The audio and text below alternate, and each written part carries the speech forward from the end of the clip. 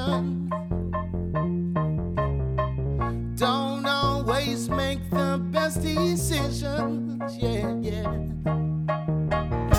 Not saying you don't have good intentions.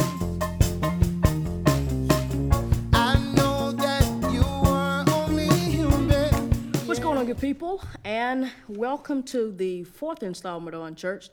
I'm Reverend Kojo. I've got my good friend and music minister over here at Church Reclaim. We're actually sitting in the room we meet in. If you're in Auburn anytime, this is my shameless plug. You should come by Dudley V6 and check us out. God is doing amazing things here. But introduce yourself to, I know you as Darrell, but I don't know how the rest of the world wants to know you. Jarrell Fryer. I'm a senior, Auburn University, majoring in math and music.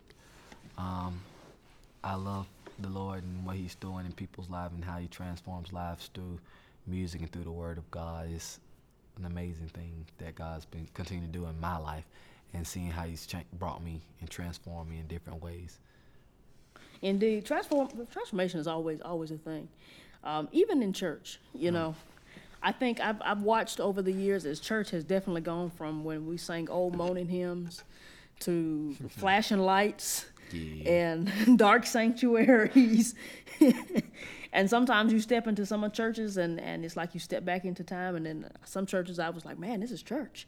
Mm-hmm. So I guess today we're just going to talk about the differences in church and what we like about church and what we don't like about church and some things like that. So I'm going to let you start, and we'll piggyback off of you.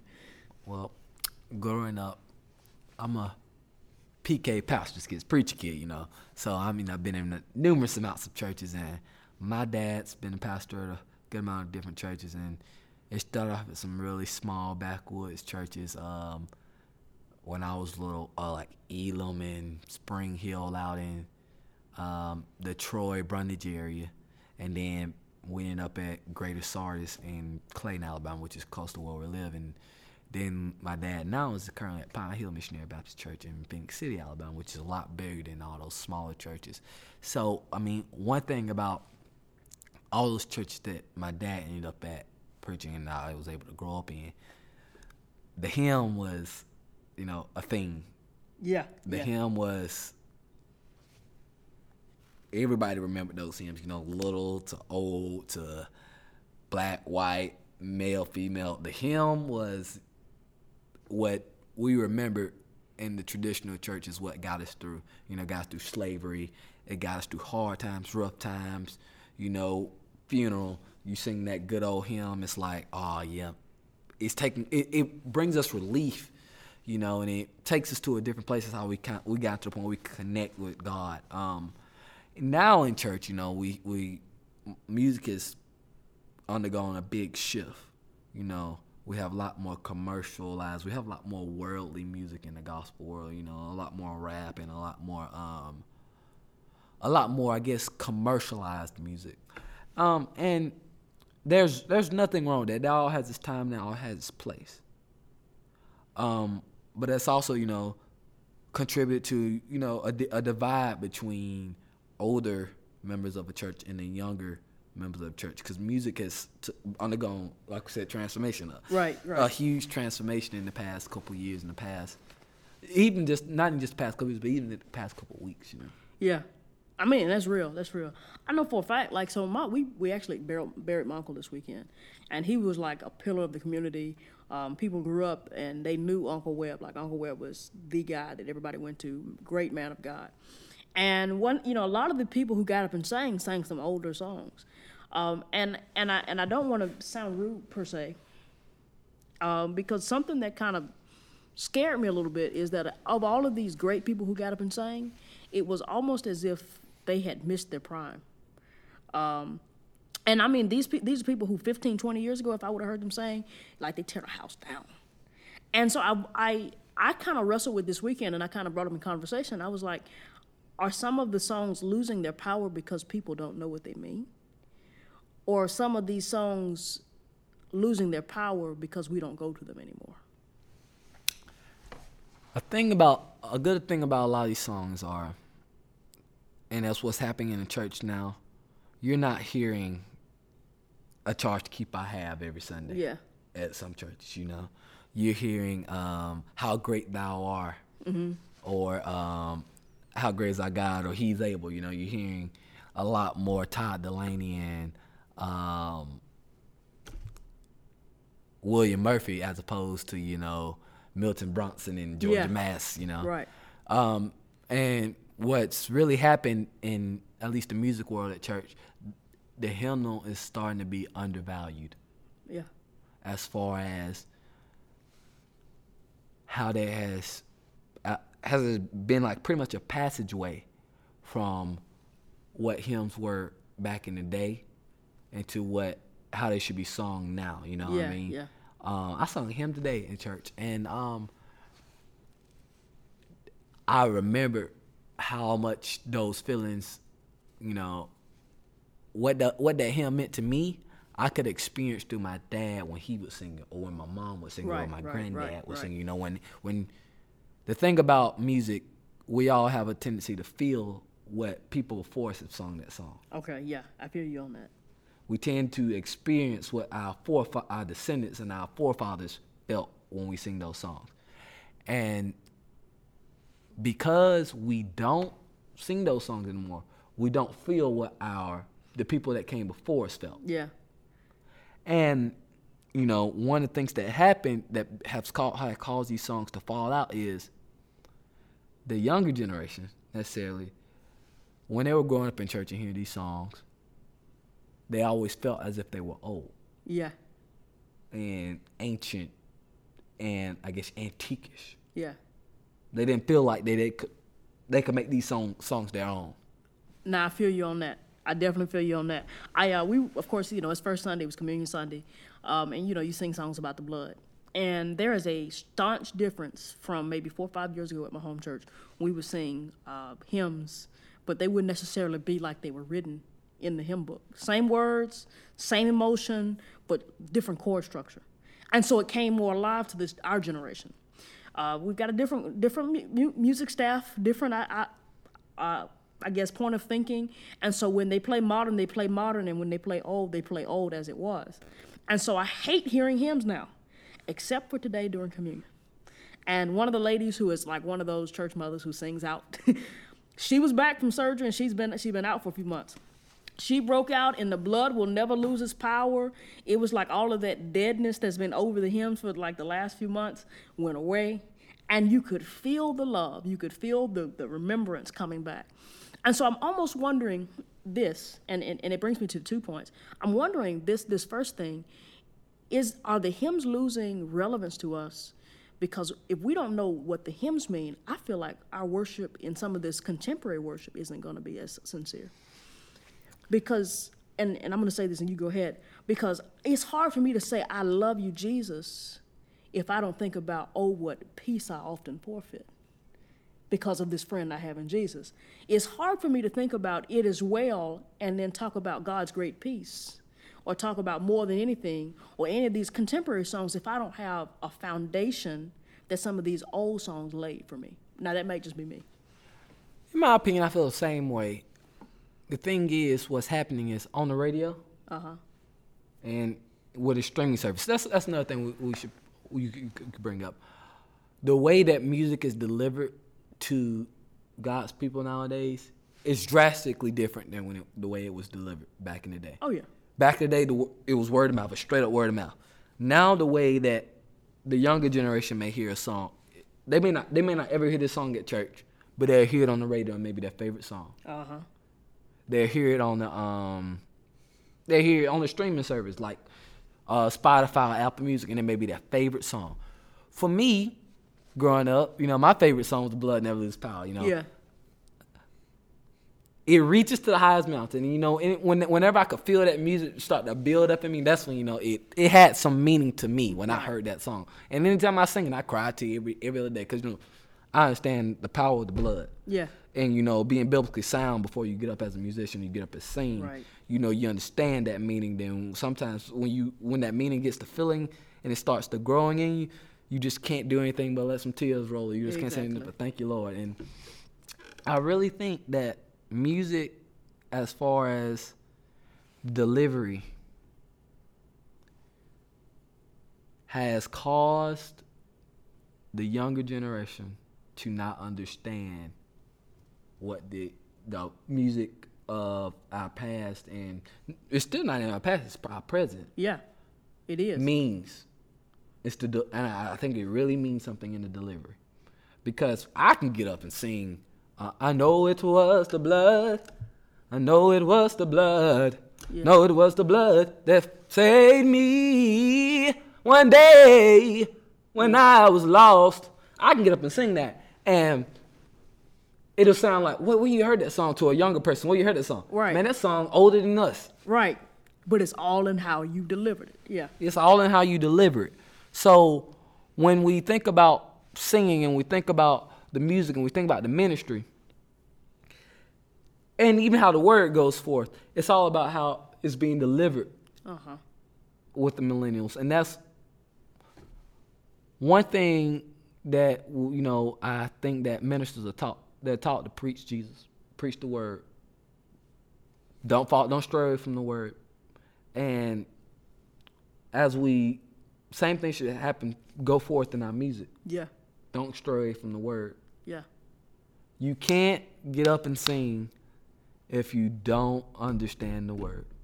You can't get up and sing, and you really shouldn't get up and play. Play or preach. Play or preach. If you don't, but that's the reality of church. And I think that, and I'll say it, and, ministers can jump in my inbox if they want to, but I really believe that that's part of the problem in ministry today. As a whole, we got people who join the church, and in 2 weeks they want to be preachers. And I've sat there, and they've come through our church. They never really make it through the process, but they come through our church. Oh, I didn't get saved. Oh, pastor, I want to be a preacher. Next thing you know, they're in ministry class with us. But they haven't endured being on milk or anything like that. They don't even really know the 66 books of the Bible, let alone some substance. And I feel like the same way in the choir. Before you can get up and lead a song, you need to have meditated on that song. You need to know why did they write it. One of the things that I love about my two favorite artists, Donald Lawrence and Richard Smallwood, is they're always teaching a lesson in their music. Donald Lawrence will get out there and give you some deep theological truth in a song. But not only can I jam to the music and I'm really rocking out, but I'm learning the law of confession.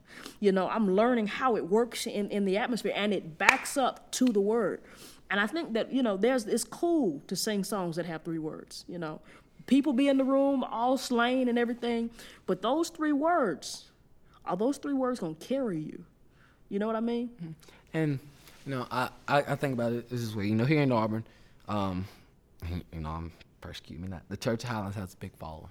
Here in Alabama. That's true. Here in Alabama. And it's starting to gain a lot of traction across the nation. The Church of Highlands has a big following. And their biggest following, if you look at the numbers, is starting to happen among millennials. Oh, yeah. They probably have the biggest population of millennials in probably any church that you could think of. And one thing that, I've started to notice, when I went there once or twice, as people of God, we want to understand other people of God. Right.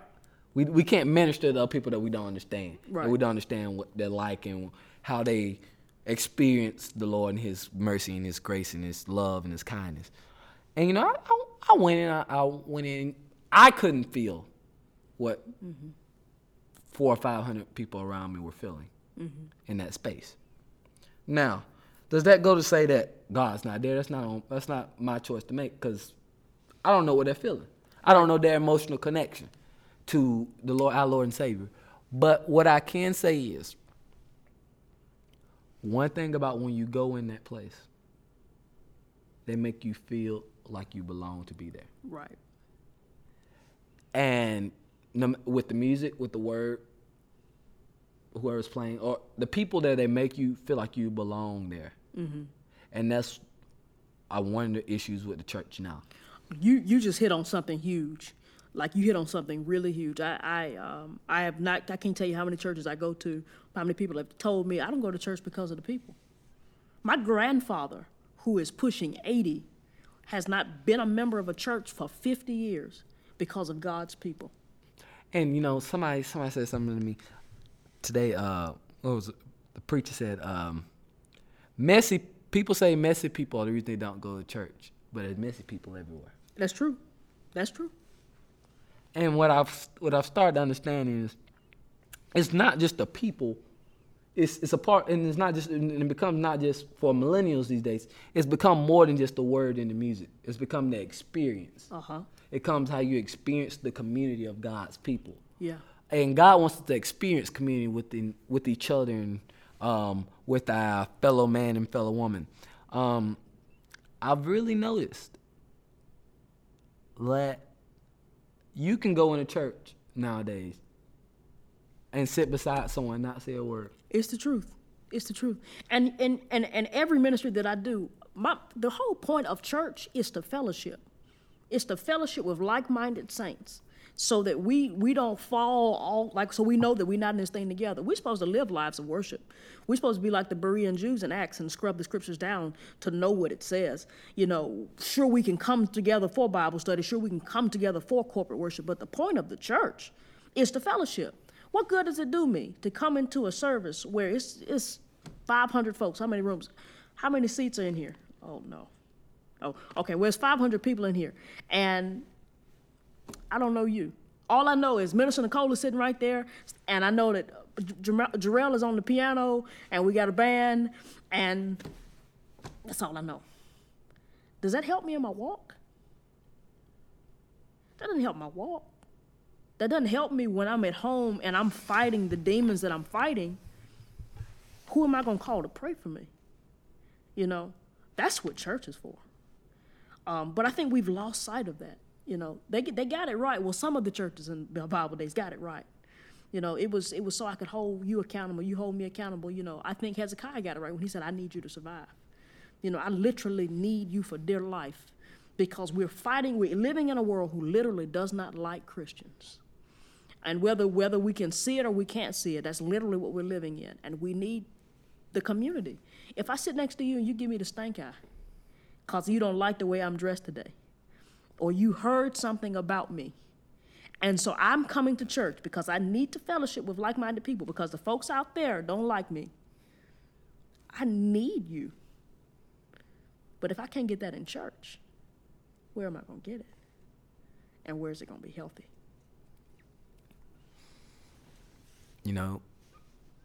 The funny thing about that, you can't, and look, people gonna look at me crazy, but you can't get that anywhere else. It's the truth.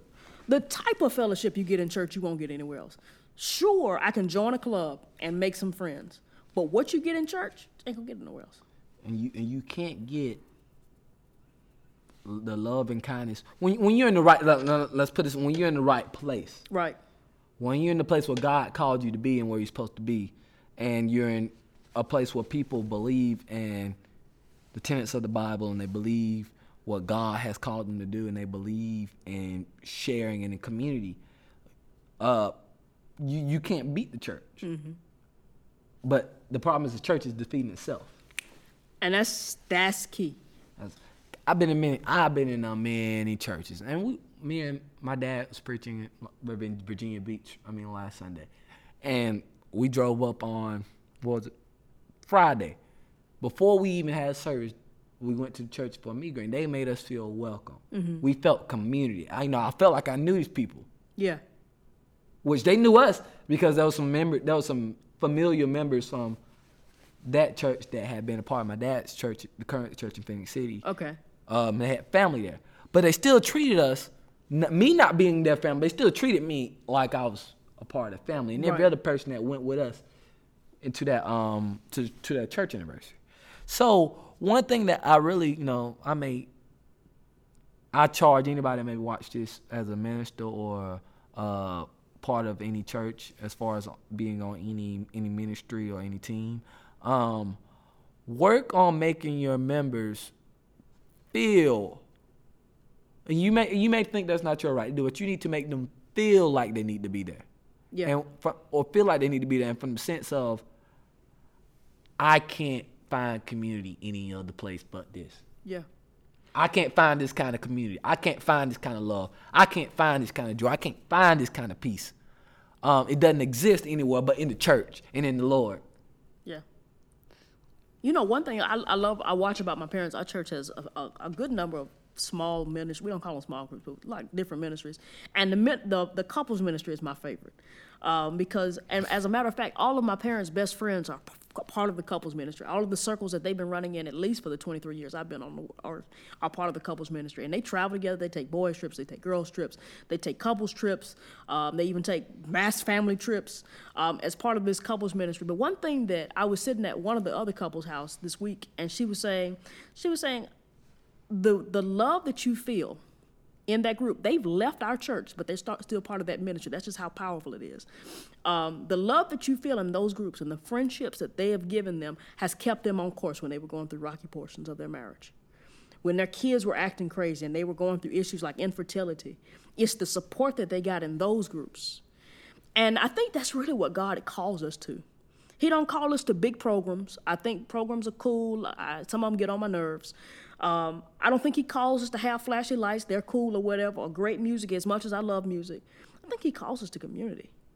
And I think when we neglect that, we're neglecting the church and the mission of the church. Because how am I going to save somebody? Because what do I have to offer them that they can't get anywhere else? You know, they can get a bowling ministry. They can find a group of friends. But the love that is the love of Christ, infiltrated in all of that extra stuff, is a whole nother dimension from me just, hey, I'm going to go play golf with these folks. Saying, I see you. I feel your hurt, and I'm going to walk through life with you. That's a whole nother level.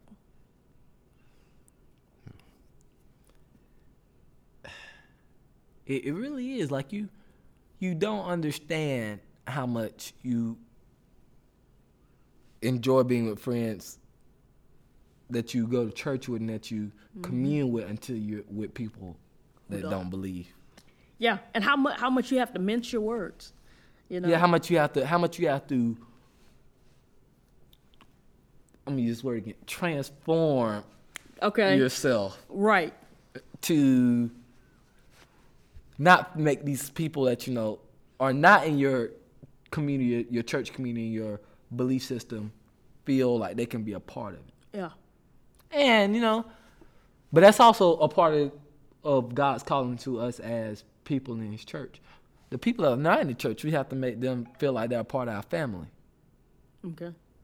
And, you know, that's the hardest part. Yeah, that is the hardest part. That's the hardest part.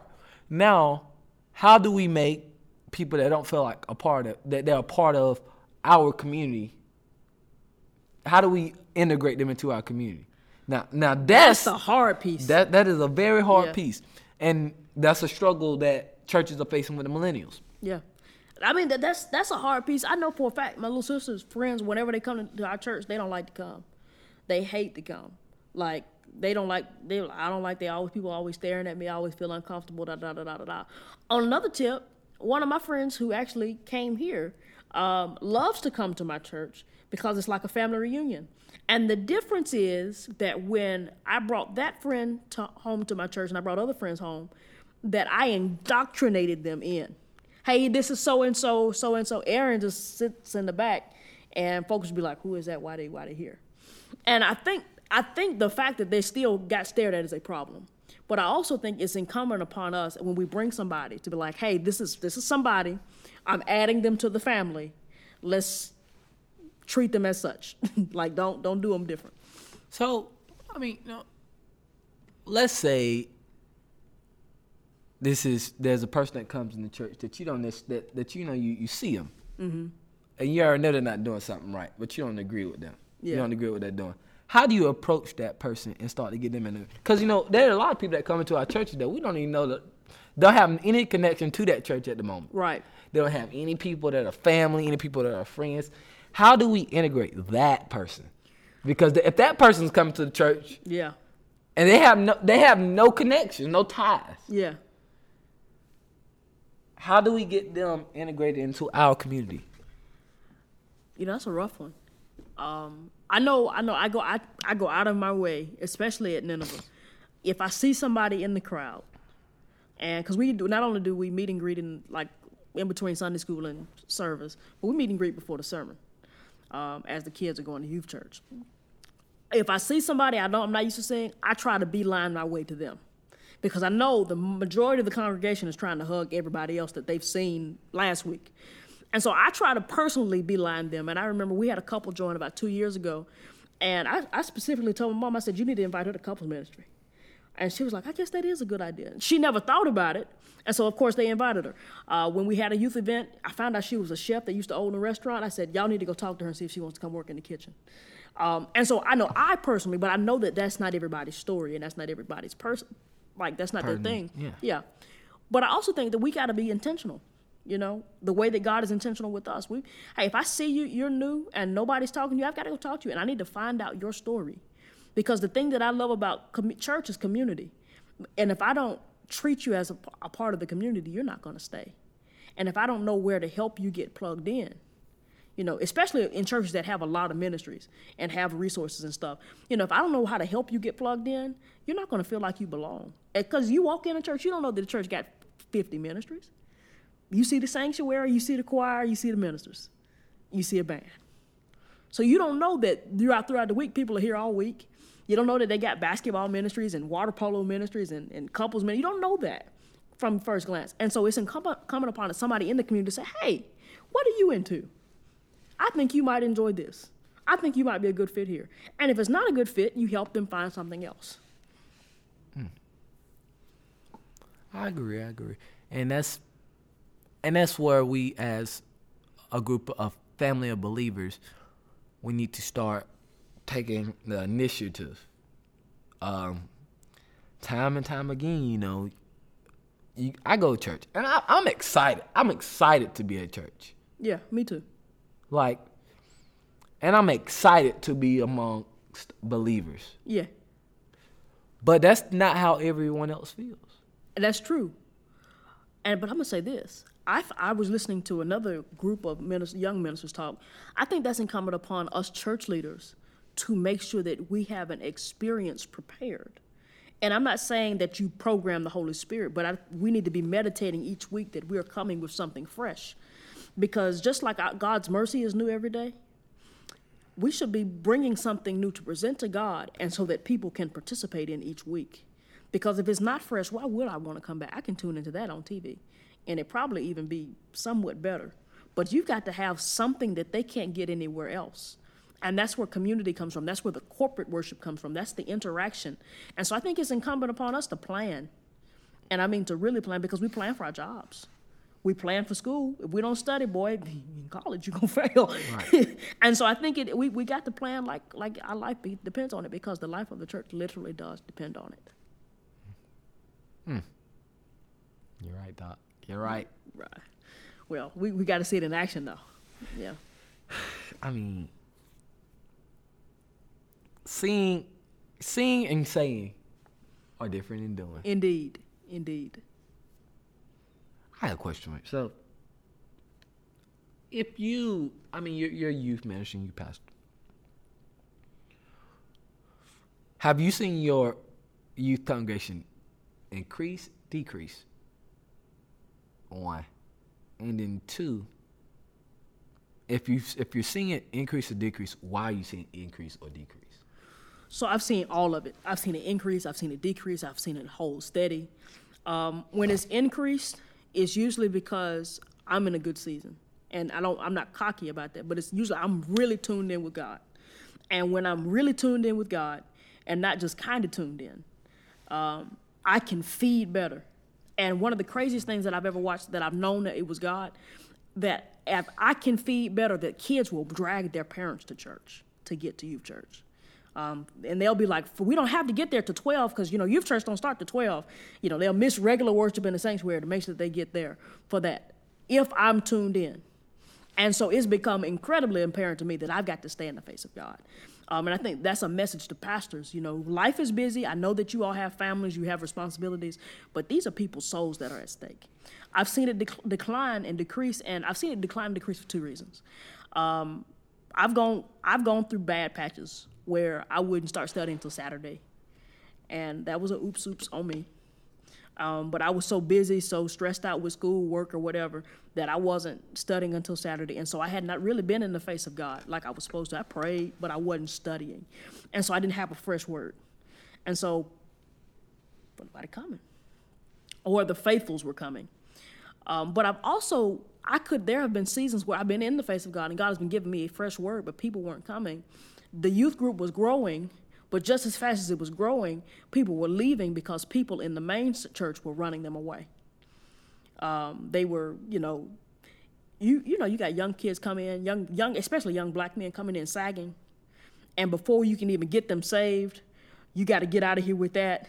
We don't do that here. And you don't explain to them the why. You don't try to love on them. You don't do anything like so. Then they don't come back. You got young girls coming in who might have children, might be pregnant. They need to be in church, but then you're trying to throw your legalistic ideas. We can get them in here. We can get them cleaned up. And so we've gone through seasons where we've had a packed out youth sanctuary, and then next week it's empty because half the church mothers done ran them away because they didn't know tact. And so it's an intimate tango. And then that creates a problem too, because then you got the whole respect your elders thing, and so you really ain't supposed to go to the old people and say, "Hey, could you stop doing that?" But I've seen it work either way. So, I guess a question for you and any other ministers that may be out there: how do you manage the relations between the older generation and the younger generation in your church? Because the clash in the church, as far as like, why are you losing older people or why are you losing younger people? And every church is facing that. Like, Church of Highlands probably facing, why don't we have older people? Yep. Versus, a lot of, Black Baptist churches are probably facing, why don't you have younger people? And so how do you manage that very fine line between the generations as far as the way of thinking and way of, communing? Because the older generation communes different than the younger generation. They do. And that's a big issue in our community. We don't commune on the same thought process in the same wave. So like, how do we manage that fine line? I'm gonna be real with you. It's a struggle. It's a real struggle. As a matter of fact, we're in the middle of planning a trip to Orlando, and the seniors want to go. And so if the seniors want to go with the youth, which sounds crazy, right?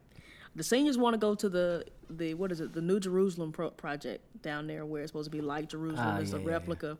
The children want to go to Disney World and Universal. And they are not interested in going to the Jerusalem project. And the old people don't think it's necessary for the kids to go to Disney World while we're down there at all. And so where the kids were like, well, we can do a Jerusalem for a day, the grown folks were like, no, they got everything that you could need there. And so that's been an issue. But what I've also learned is that the more that they interact in the same space, they'll really discover that they have more in common than they have apart. And what I mean by that is we do these things called Girl Talk and Fellowship. So like not fellowship, but like, guy fellowship, where we take our boys as young as 10 all the way up through middle age, and they all do small group type stuff together. Like they go Top Golf. They have conversations. They get together on a regular basis. Girl Talk, from spa dates to bringing people in to talk to them. It's all about being around each other and having candid conversations.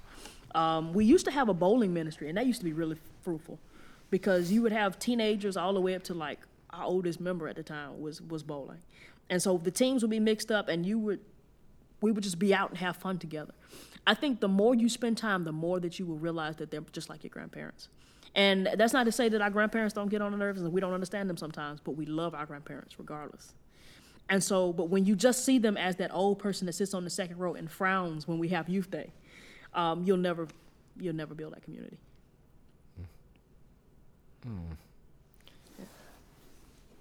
Because, when I think about what I see when I go in different churches, the churches that are, that you look and you think that are successful, at having a very strong contingent of a nice mixture of both generations. From what you notice is, everybody gets the same amount of love and gets the same kind of love. Right. When you walk in the door, you're greeted. Right. That's one thing. That's a consistent factor of a lot of successful churches that I've seen. I show you the love of the Lord from the time you step on our premises. Right. From the time you get out your car. Yep. You see the glory of the Lord upon me, and you see the glory of the Lord working through me. Right. That's one. Two, the word of God has to go forth. Period. Point blank. Period. Your church will not be successful if the word of God is not going forth. And if it's not sound. Yes, it's been not sound doctrine. It's not Yeah. going forth. Your church won't be successful. And just to piggyback off of that, full seats do not mean that your church is successful. Exactly. No. Because you can have bodies but be void of souls. Exactly. The music is irrelevant. And I say, and you're going to look at me as a music person, is relevant. The type of music that you're singing in your church as what is contemporary, and it has to be gospel now. It got to be some kind of Christian music. Gotta worship God. Worship. We got to worship the Lord. We don't worship drugs and music. But God be the Lord. And the thing about the delivery, yes, you have to deliver it a certain way. But I can sing hymns every Sunday. And as long as I'm relating those to both generations, it's going forward where both generations understand the meaning of that song to me and what it meant to the people past, present, and future. Yep. That's all that matters. Indeed. I can get up and sing, and you see a lot of churches that all they sing is contemporary music, which, I don't necessarily always agree with, but that's all they sing. And that touches old, young, and new again because of it's delivered on sound doctrine, and it's delivered from people that believe and that show that you can see the glory of the Lord upon you. You gonna look at me like I'm frowning. No, I mean, I agree. And I'm going to be frank with you. I believe that a healthy church touches all generations. I believe a healthy church is going to reach back and sing the hymns. It's going to sing the things that are on the radio. It's going to sing the stuff that happened in the 80s. I believe the healthy church I don't believe it's based on a certain genre of gospel music. I do believe that a healthy church has to love God and love people. And I also think that it goes a little bit further, not to just love God and to love people, but to love God with all of your heart, your mind, and your soul, and to love people the way that you love you. And I think we find some churches that are broken because people don't know how to love themselves. And so they can't love other people. They look in the mirror and they're disgusted by what they see. So when they walk in the church, they got a problem with you. And they're giving you the stink eye because they was giving themselves the stink eye before they left the house. And we wonder why our church is so broken because we hadn't taught each other how to love. We hadn't shown them how much value they have. One guy, and this crazy thing, and I thought about it the whole way to Auburn. That's a guy who used to obviously be on drugs. He's, his mind is kind of defunct. But apparently before he was on drugs, he was a really successful businessman. He stopped me after church, and he gave me a word that was so in line with what I was praying for that I knew it was God. And he was not the person that I would have thought that God would have stopped to tell me anything. Usually anything he has to say, I'm like, okay, man, you have a blessed day. Yeah. But what he said, I knew that it was from God because I had been talking to God. And he was telling me about what I saw in the mirror. He said, God sees what you see in the mirror. Other people may not see it, but God sees what you see in the mirror. He sees what you're doing. He sees what you're toiling. He sees that you're working. And other people may not appreciate it, but God sees it. And I'm sitting here looking like, this is coming from you. But at the same time, if I can't see in the mirror what God is doing in my life, how can I expect you to see it? How can I expect the next person to see it? And how can I show you the love of Christ if I don't even know what it looks like in my own life?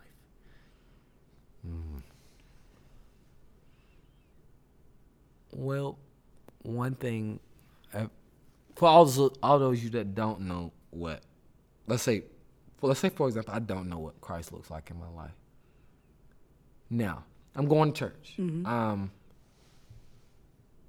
trying to get further into where, and I don't know what that looks like in my life.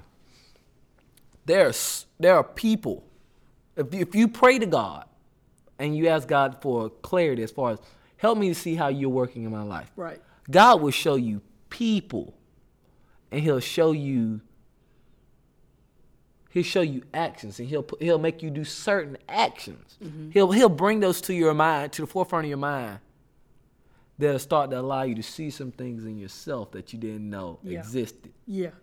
You didn't know that you were doing on a normal basis. You know what I Right. mean? He'll bring people forward to you like that man. He'll bring them to you, and they'll tell you something that you never thought they would say. Right. And they don't even know what they're saying. Like, and that's the crazy thing. They don't know what's going on in your life. Like, they're not a confidant. They wouldn't have talked to somebody. And that's how you know it's God. Like, that's, I mean, and that's one of the most amazing things about God to me, is that he will go out of the way to make sure that you know that it is him. Romans. I feel like I've been saying this scripture all last 2 weeks. The truth about God was made plain to them, but they did not receive him as God or worship him as God. And that's why they could no longer see him. God, as long as you are seeking God, he'll make the truth about him plain to you. As long as you're seeking him and worship him as God, he'll show you wonders. You'll see the riches. All that stuff you're praying about, you'll see it. My. Yeah. Well, we've had a really fruitful conversation. Yes, we have. I've Really enjoyed fruitful it. conversation. This is installment 4 of Unchurched. I'm so happy to have Darrell Fryer here with me today. Thank you for having me. I might have to have him back. Have some good conversation. Now, look, y'all, tune in wherever you're listening. If you're listening on YouTube, if you're listening on Apple Podcast, if you're listening on my website, be sure to hit that subscribe button. That's so important so you can get the next installment. Until next time, y'all be blessed, and I'm Reverend Kojo.